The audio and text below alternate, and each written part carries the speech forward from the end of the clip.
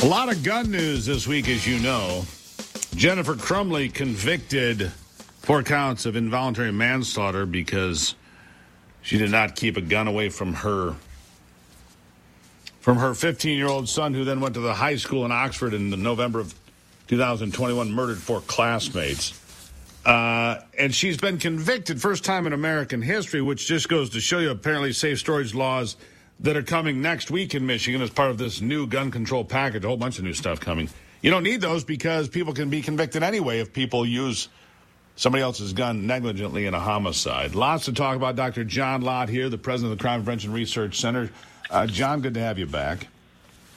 Well, thanks for having me on. And I know that I had you here for something else, but I do want you to weigh in on Jennifer Crumley. We've never had a conviction like this. It's probably the right conviction from where I stand, but it concerns me greatly because of the precedent that it sets that we start charging people for the crimes of others. That's my concern. Were these parents negligent? Pretty clear they were. They bought a 15-year-old with emotional issues, a handgun as a present, and then did not keep it properly away from him, and he killed his school kids. What do you make of it? Well, I have a lot of concerns about this case. To go and mandate that people have to lock up their guns, just generally, I think doesn't make a lot of sense. Are there times when it's good to lock it up? Sure. But there are times when you lock up your gun and you store the ammunition separately. Makes it a lot more difficult for people to get a hold of their guns for self-defense. And so, what are you going to do? You're going to sue somebody if they've locked up their gun and making it so that they can't go and protect the lives of other loved ones that are there?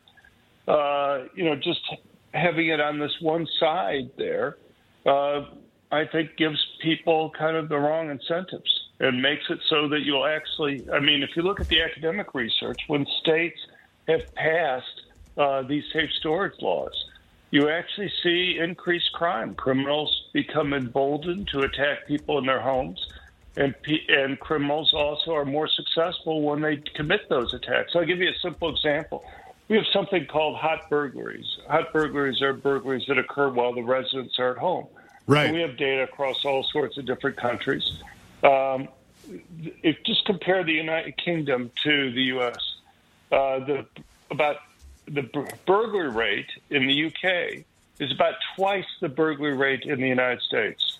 But on top of that, 60% of the burglaries that occur in the UK occur while the residents are at home. In the United States, not only do we have half the number of burglaries, but only about 13% of the burglaries occur while the people are at home. Now, why the big difference? Well, they do surveys, believe it or not, of burglars to go and ask them questions like, how long do you spend casing a home before you break in? Criminal surveys. There's an interesting approach. Hey, well, I guess it makes sense, though. It just makes me chuckle a little bit. Go on. Well, American burglars spend about twice as long casing a home before they break in. And the reason why they give is that they're worried about getting shot. And the way to protect themselves from getting shot is to make sure nobody's home. And also American burglars, when they break in, tend to break in during the middle of the day because it's less likely that people are home, or if they are home, they're more likely to make noise and stuff, so it's easier for the burglar to tell if they're there.